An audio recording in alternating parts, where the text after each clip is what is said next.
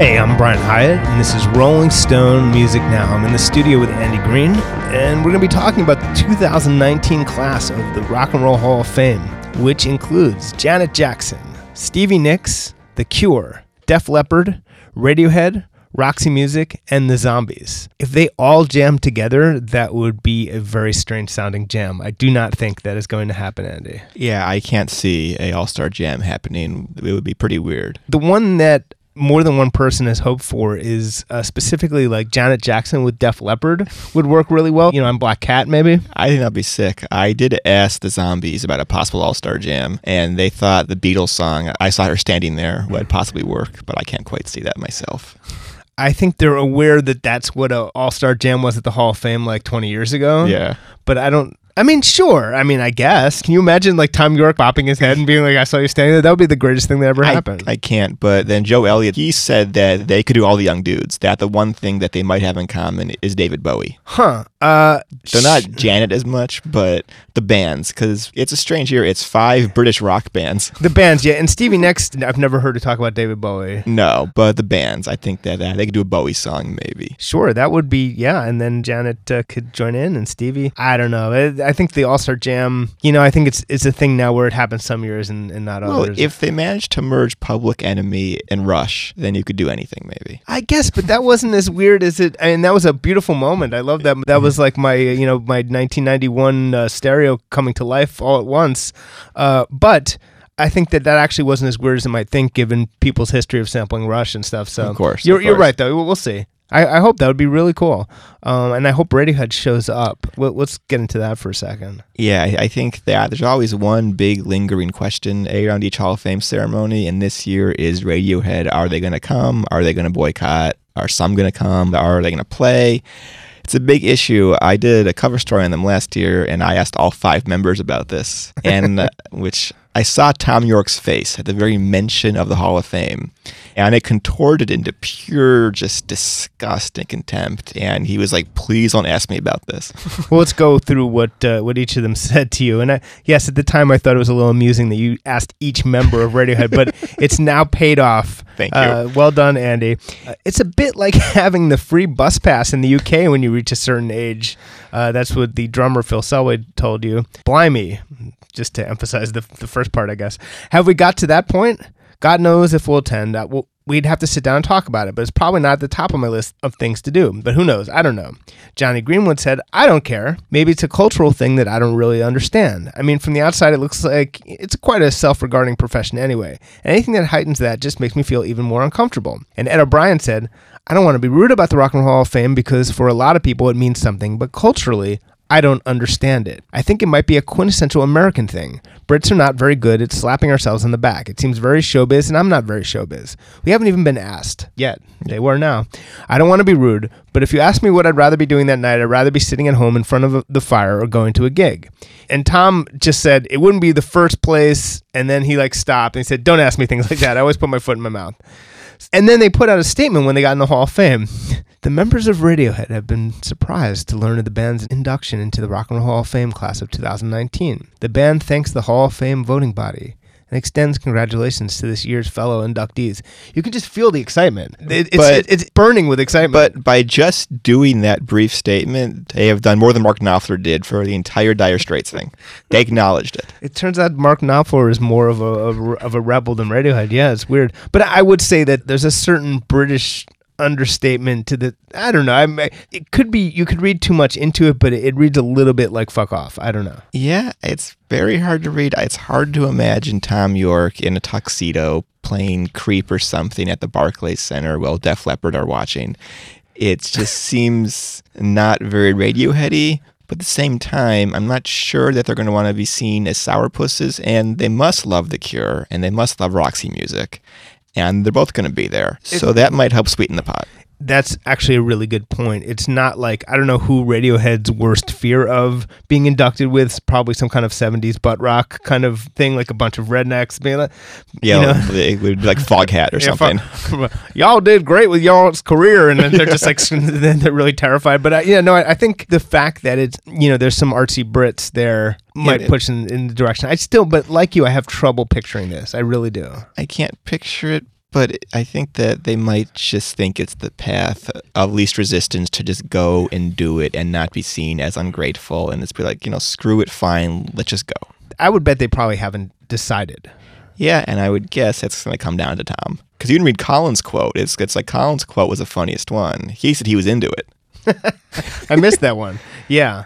So Colin's going to be lobbying for it. I mean, Radiohead's relationship to rock and roll has obviously been a very fraught one. They also reacted very poorly when you suggested that they were a rock band. Yeah. It's like everything they've done in the 2000s, as you joked earlier off the air, it's been to avoid this, to not be inducted to the Rock and Roll Hall of Fame. Right. They did their best to become weird enough that they wouldn't get these kind of honors and not be seen this way. But I think it's, there's no discounting the brilliance of their work in this decade. And at the same time, a lot of the stuff that seemed at the time, like, wow, this is weird, doesn't seem weird anymore, I don't think. Yeah, what's so funny, on the Amnesiac tour, when they played songs off of Kid A, it was very quiet in the arena and the bros were so bored, but they play those same songs now and the bros go crazy. You just have to wait for the next generation of bros. Basically. Yes, basically. And then the older bros got used to it, and then it all just kind of worked out. Yeah. So it's a weird thing. I mean, I haven't seen anyone say, of course they belong in there, and I would say all these people belong in there. I think this is a class that I think people in general have had less beef with than usual. Yeah, it's a really good class because they've had some shitty ones in the past few years. They had this year that was just Chicago and Steve Miller and Cheap Trick, who I love, but it was just... This weird Larry the Cable Guy got in that year. I don't even understand. He doesn't even sing, but yeah, no. Yeah, it was just they've had some years that didn't quite work, where it was all people who've been passed over 6,000 times, and it was like no 80s, because a big frustration is the Smiths don't get in, and Depeche Mode don't get in, and these awesome British groups out of the 80s just get ignored every time. So the Cure now are finally in. Part of it is the Rock Hall has been public, and we're going to be talking with Joel Peresman, the head of the hall, later in this show. But the hall has made active efforts to get a younger and diverse voting base. Yes, which has been crucial, because if you interview Steve Van Zandt or something, he starts talking about Paul Revere and the Raiders and sort of like these fourth-tier 60s groups that he cares about. I have to say, Paul Revere and the Raiders, had to listen to them for a recent project I worked on. Yeah. I'm starting to see his point, but okay. I see your point as well. Yeah. If you don't make it in on your first 30 times when you could be in, maybe they should move on to the 80s and the 90s. I think the 60s have been mined to death. You can do both as the Zombies show. You can have you can have one or two or three each year. I think there's enough 60s groups alone that haven't gotten in that you could have those spicing the inductions for some time to come. I'll say this. I love the Zombies, and they deserve to be in, but I hope that they are the last British invasion group that gets in. I think they've done it. They've done the important ones. It's time to move on. I don't know. There must be a couple. Did the Animals get in? Yes, a long time ago. All right, good. I don't know if the Animals are in. I don't have the... I mean, I assume, but there are some weird... Eric Burden didn't show up because he had a gig that night at a bowling alley. Is that really true? I'm pretty sure that's true. Was it at least like a big, nice bowling alley? I doubt it.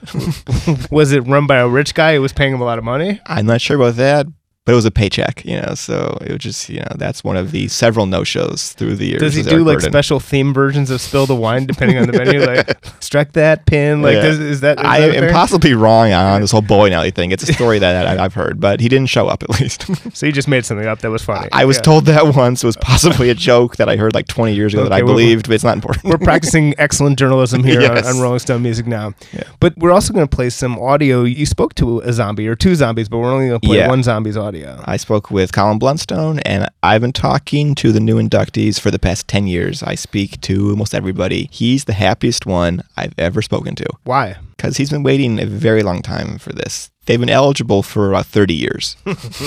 We'll make the case for the Zombies and maybe explain also why it took so long. I think that the Zombies are an overlooked band because they broke up before they got big in a strange way. That Time of the Season is their biggest song, and they were broken up at the time it came out, so they couldn't capitalize off of it. They made their best album, which was Odyssey, and Oracle at the same time as Sgt. Pepper, and it sold nothing, and they broke up. And then slowly it became this huge cult classic.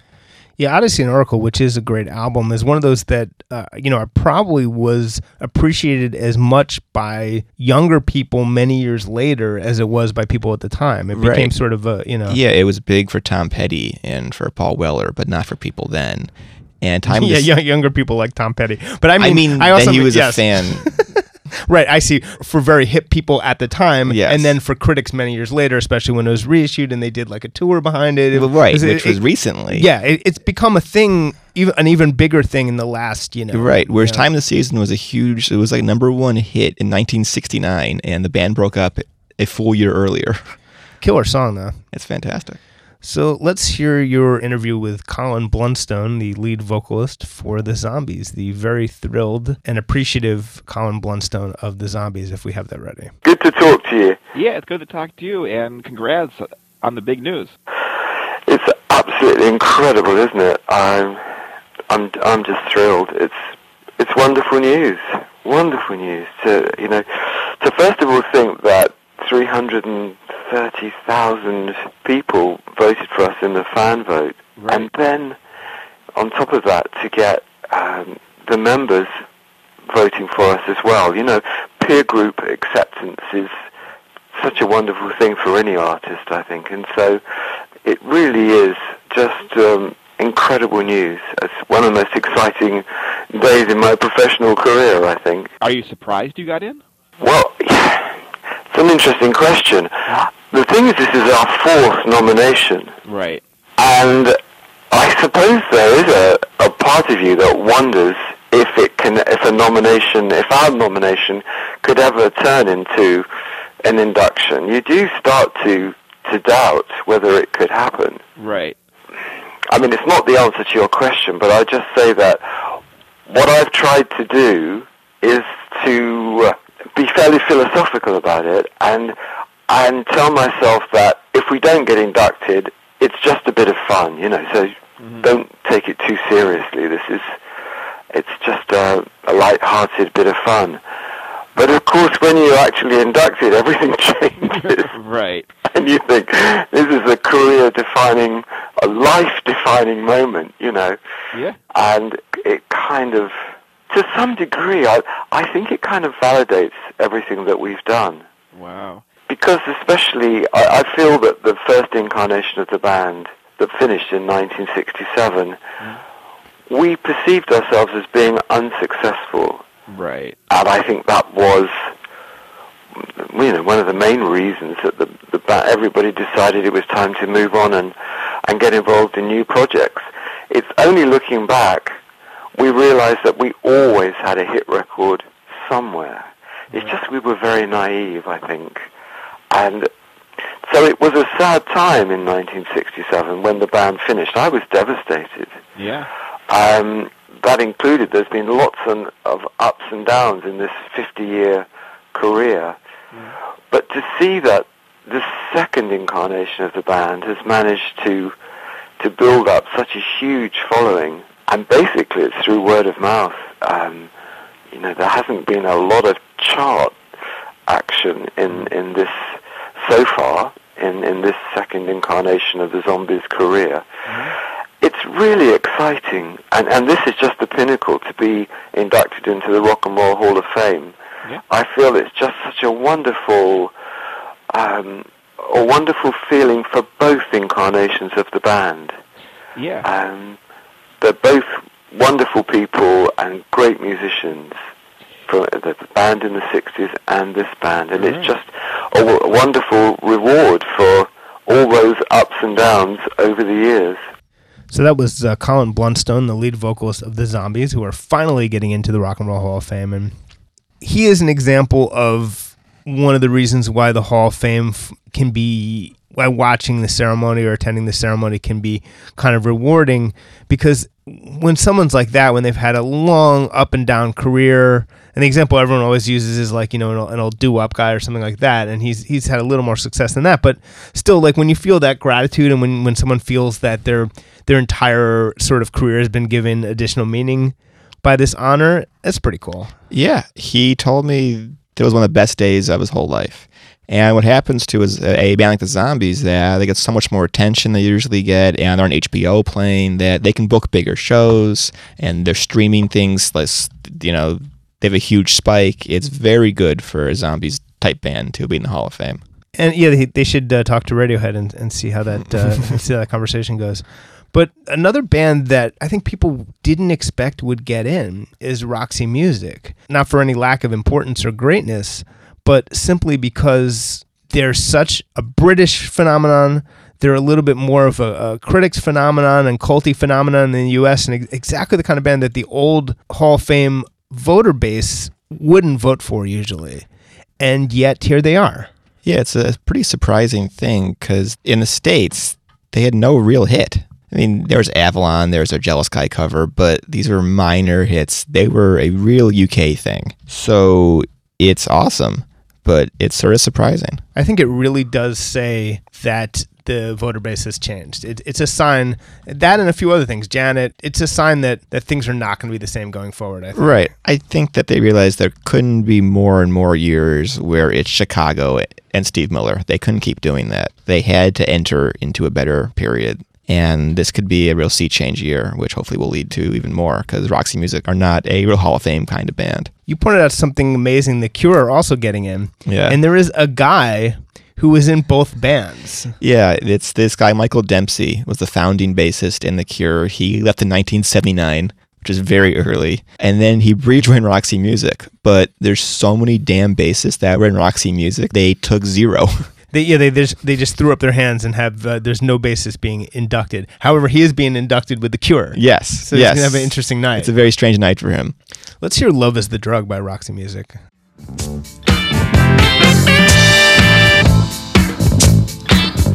Ain't no big thing to wait for the bell to ring.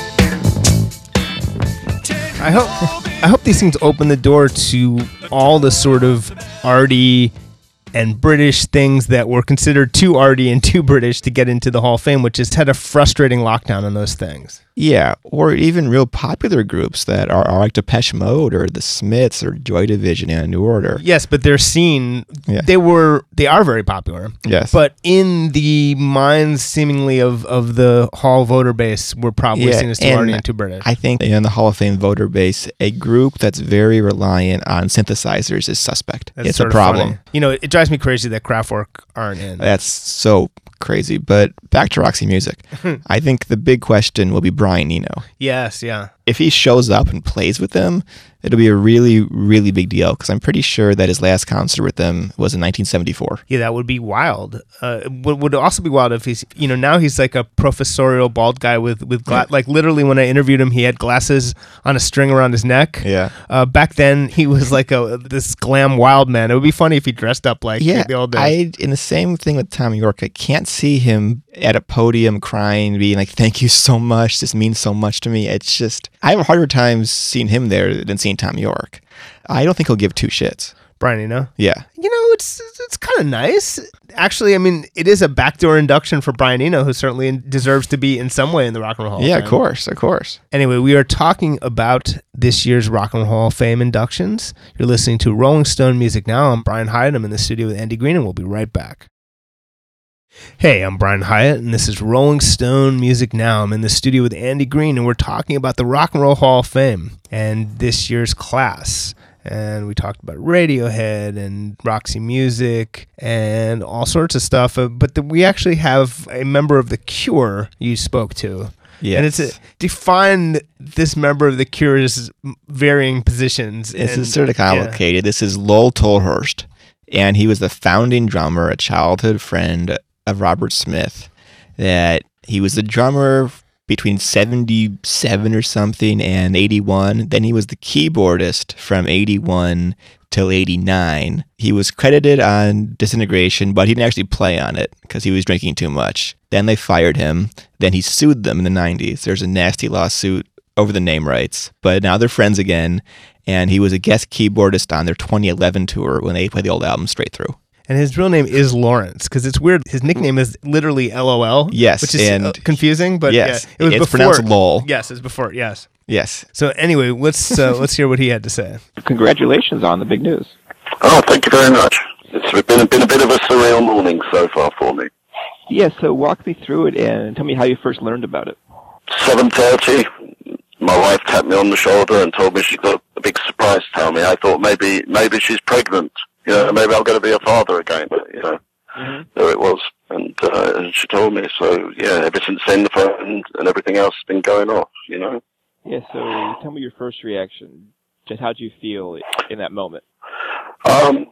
It's going to sound strange. I think, you know, last year I was on the road with my book for the whole year, and I met so many Cure fans and so many people that music had affected. It felt like it was like the perfect circle, that it had come to a point where not to feel, you know, like I didn't assume that it was going to happen, but I kind of knew you know, like I had a precognition about it all, that it was going to happen, you know. So it was just like, oh yeah, okay, that's really cool, and I just felt very, very grateful, you know, in that moment. I think. Do you think all you guys are going to play together? I don't know. You know, I'm sure I'll hear from Robert sooner or later about that. And you know, if we do, we do, and if we don't, that'll be fine. I'll be happy to sit there and, you know, watch what's going on. You know? Yeah, I would love a super jam on Boys Don't Cry with everybody, just past and present Cure, all playing together. Yeah, you know what? A lot of people have already. I've been looking at my, you know, social media, of course. A lot of people already suggested that, and they've all suggested that either we do that or we play. We used to do like this really long sort of improvisation at the end of every set, which we sort of named Forever. And they said, you know, you should do Forever with everybody in the band playing all together at once, which would be, you know, quite horrendous probably, but you know, it could be fun. So how often do you speak to Robert Smith these days? Well, that's probably the last time I heard from him was probably about 3 or 4 weeks ago. Yeah. Oh, nice. Yeah. Yeah, so yeah, no, we're in contact from time to time, me and Simon, and I say Michael I talk to quite a lot, and Pearl Thompson, you know, from time to time, and Boris Williams. Yeah, so, you know, I keep in touch. I'm sort of like the glue for the whole Cure family, I think, really. Yeah, it's a pretty wonderful thing, because I'm sure at the height of that lawsuit that you didn't think that would happen again, right? Right. You know, and one thing I've learned, you know, because like, in a matter of weeks I will be 60, which is probably more surreal than finding out, you know, we're in the Hall of Fame. Mm-hmm. But, you know, I've learned that life is not really linear at all. You know, when you're a young man, you think life is like, okay, I get over this mountain, then let's get ready to climb another one, and let's get ready to climb another one.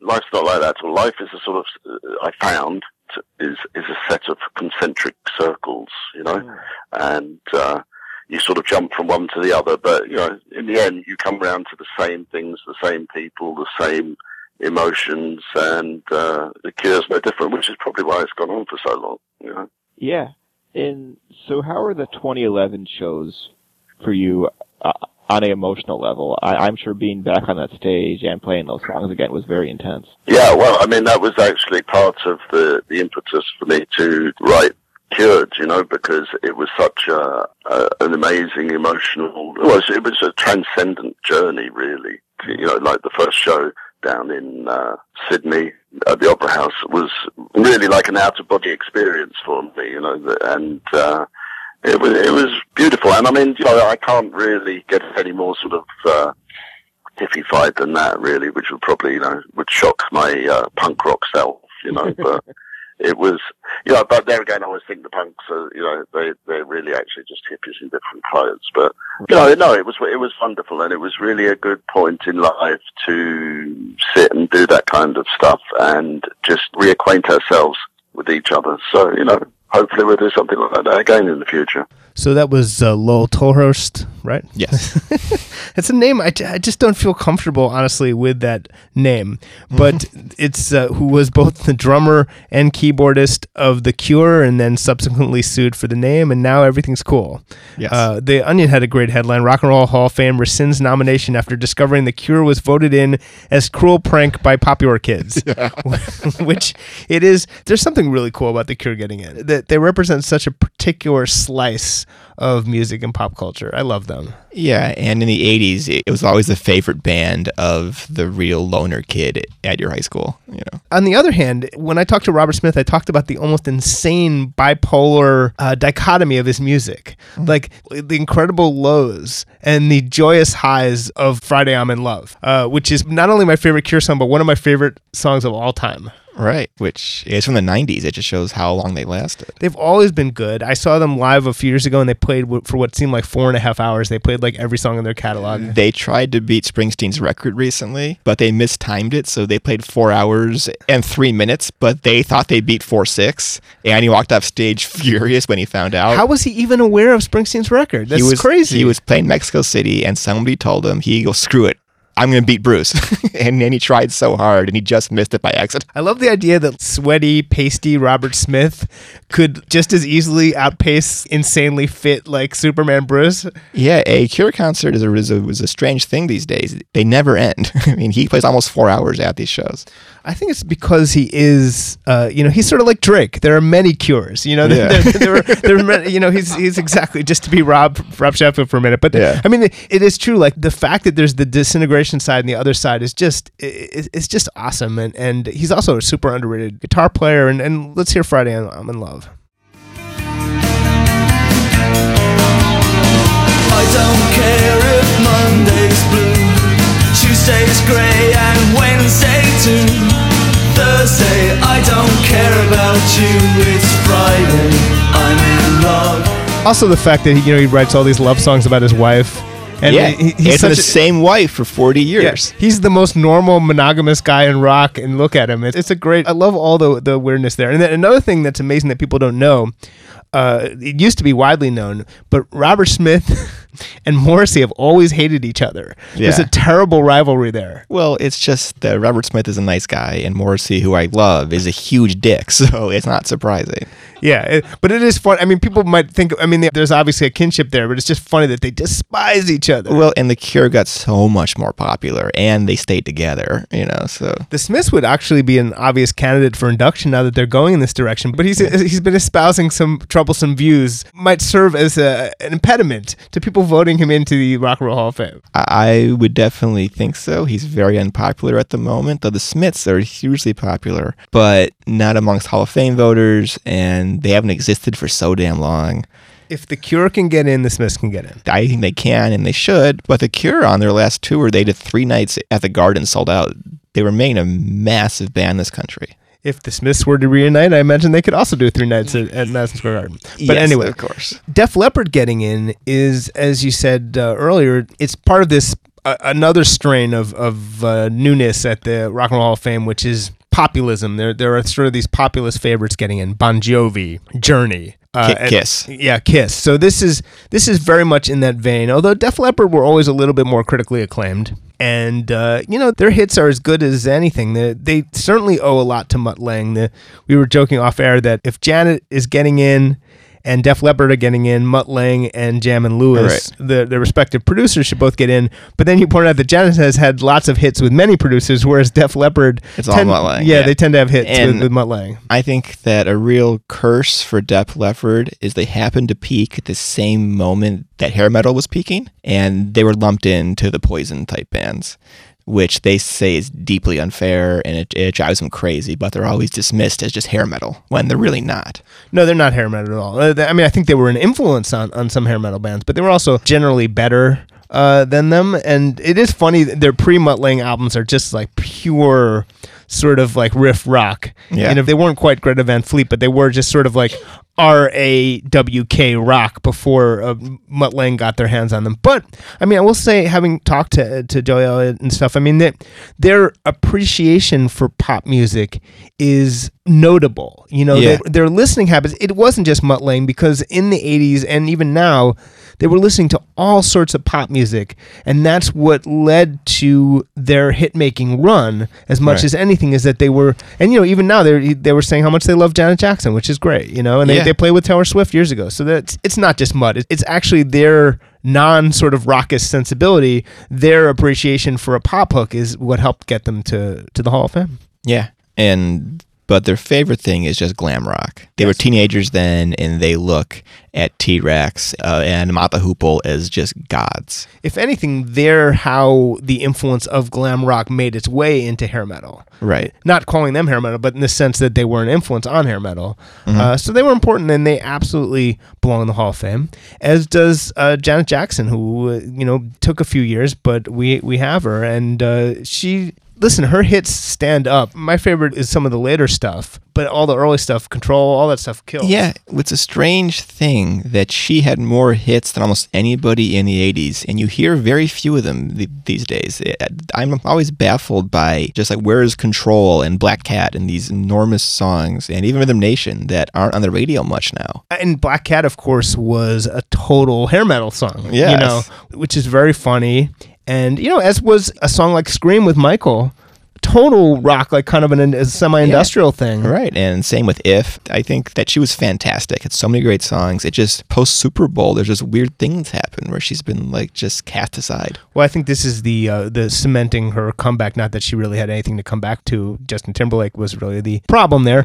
But, or not, or at least if Justin didn't face any consequences, why should she have? Yeah. But I will say one thing I don't give very much thought to is just this issue of like, oh, it's called the Rock and Roll Hall of Fame. Does Janet belong? It just sort of, it just doesn't bug me. It's stupid. It's tired. It's cliche. Oh, but it should be the Disco Hall of Fame if you're bringing in Donna Summer. It should be the Rap Hall of Fame. No, the word rock is extremely expansive. And then the interesting thing is the critique has started to come from the other side, which is it's offensive to pop to act like it's a great honor to call them rock. Like rock isn't the be-all, end-all. And it's just like, all right, whatever. It's just like, I can actually see the merits in the argument, but it just doesn't bother me. I don't know why. Yeah, no, I'm not bothered at it in the least. It's ridiculous that people get so angry about Madonna being in the Hall of Fame. Who cares, So my single favorite Janet song is That's the Way Love Goes. So maybe let's hear that for a second. My love is blind, can't you see my desire?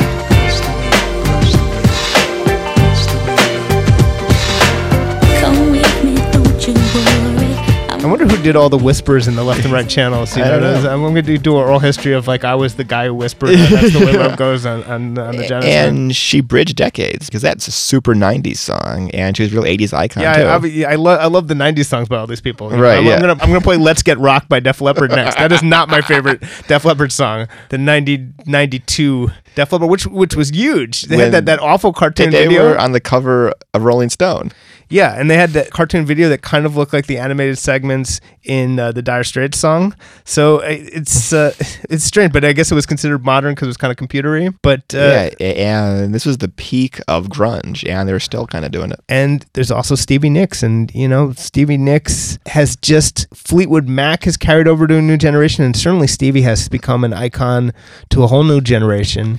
And, the award, her solo work is great, and I think the award is as much for being Stevie as it is for the precise content of her solo work. It's not for this album or that album. It's for like, hey, you're Stevie Nicks apart from Fleetwood Mac, and you deserve to be in the Hall of Fame. I don't think anyone was kind of measuring the quality of her solo albums, although there's great solo work. Yeah, and she's now the first woman to be in twice. I think overall it's capping off a very rough year for Lindsey Buckingham. Oh yeah, I think poor Lindsey, who is not doesn't seem to be on the verge of getting in as a solo artist in his own right, is probably can't help feeling a touch of not to put feelings in his head, but I can't imagine that he's super thrilled about this turn of events. It's the final twist of the knife, and they throw him out. They announce a tour, still sells out, playing to huge audiences. They have Neil Finn singing his songs. They have Mike Campbell playing his parts, and most people in the audience don't even care. And now she gets in twice at the end of the year. Well, Stevie's great. Lindsey also very talented, of course. But that's the way love goes. In a moment, I'm going to get Joel Peresman, CEO of the Rock and Roll Hall of Fame, on the phone. Joel, do we have you? Yes, you do, Brian. Good morning, good afternoon. How you doing? Well, it's nice to be talking about something that's interesting and fun like this, like we started off with yesterday at Sirius. So how do you feel about this class? It's always, you're not in control. Ultimately, the voters provide you with a class, and it's not unlike, I talked to the guys who plan the Grammy show. To a certain extent, they're given they're given a set of facts and then have to make a show out of it. So given that, like, how do you feel about this class and with the show it's going to make? We're in a similar situation. Obviously it's not a large and diverse thing as the Grammys have to deal with, but we're deal with what we're given as far as who the inductees are. But in this case, I always feel that we have especially this year, I think we have a really terrific class that really brings something for everybody. And also, from our standpoint, we look at things that people have kind of criticized us in the past for not addressing or being aware, I don't know if aware is the right word, but being cognizant of some certain genres of artists that, this is a time for them to being inducted. So the feedback that we've gotten since we announced yesterday has been very, very positive, and I think it'll make for a great evening. It seems like there's been proactive steps taken to diversify the voter base to work towards, broader results. Can you talk a little bit about that? Sure. I mean, like any institution, you really kind of have to evolve with how times and tastes change. And as you're getting on in time of when artists become eligible, which is 25 years from their first release, you really have to look and try to be aware of who your voters are. So we constantly look at our larger group of voters, and even the nominating committee as well, but mostly at the larger group of voters, which right now is a little over 1,000 people, that's made up of past inductees, it's made up of artists, it's made up of writers, critics, and others who really have a deep and diverse knowledge about music. We're not looking for people that have one skill set. We're looking for people that have a wide variety of interests. And over the years, we've looked at that and started, reached out to people that I might not know or others on our committee might know for people to make recommendations of young people in the music business, young writers, young artists, to become voters because they grew up at a different time and place and have different influences that we want to tap into. And I think it shows. I think that, I don't know if Roxy Music would have gotten in before, and it's like you said, in general, the reaction to the class has been better than in some years. There also, this year, you took in 7 instead of 5. Can you talk a little bit about how that decision came to be? Yeah, the voting process, once we see how the voting is coming in, by board decree, we can put anywhere in from 5 to 7 or 8 inductees. And in the past, we've had some side categories of musical excellence and early influence and a non-performer category. But a lot of times it comes down to how tight the vote is, whether we put 5 in, whether we put 6 in, or this year in 7. And because the votes were that close. I mean, between the first and the 7th vote were incredibly tight. And then there was a natural gap between the 7th place and the 8th place. So it really created kind of a natural break, and we took a look at it, unless the results from Palm Beach County aren't in yet, but then it's too late. And then, the behind-the-scenes stuff that people don't get to see is, you're dealing with complex personalities, sometimes, bands whose own members hate each other. That may not be the case this year as much as other years, but you've got to put on this show. You've got to try to get everyone to show up, as many as you can, and you've got to figure out if there can be a jam and all that kind of stuff. So what's that like, and how stressful is it to deal with all that? Well, I've always equated it to trying to plan a wedding for 2 divorced families. Right. A lot of the time, because when you think about it, you have a lot of these bands be inducted have been together for 50 years, 40 years in times, and it's sometimes tough enough for a husband and wife to get along for that time, let alone a group of 8 artists in one band or 4 artists in one band, especially when there's bands that have evolved over time and had a variety of members. But what we hope for, and what happens 95% of the time, is that people look at the moment and realize, this isn't a Grammy nomination or a People's Choice Award or something. This is something that happens one time. You're being elected kind of by your peers. You're being recognized and being put into an institution that includes some of the most iconic artists in history of rock and roll, from Elvis Presley and Fats Domino to Rolling Stones and many, many others, that really were the foundation of the music business that inspired these artists that are being inducted. So you hope that they can focus on that, and hope that they can focus on, no matter how bad the feelings are, a lot of times internally, that they can put it aside for one night, realize that the fans want to see this, and then the next night hopefully go back to their neutral corners. And are you getting any sense of who's attending, or at least how it's going as far as getting everyone to attend? Well, not yet. I think we've reached out. We've pretty much talked to everybody.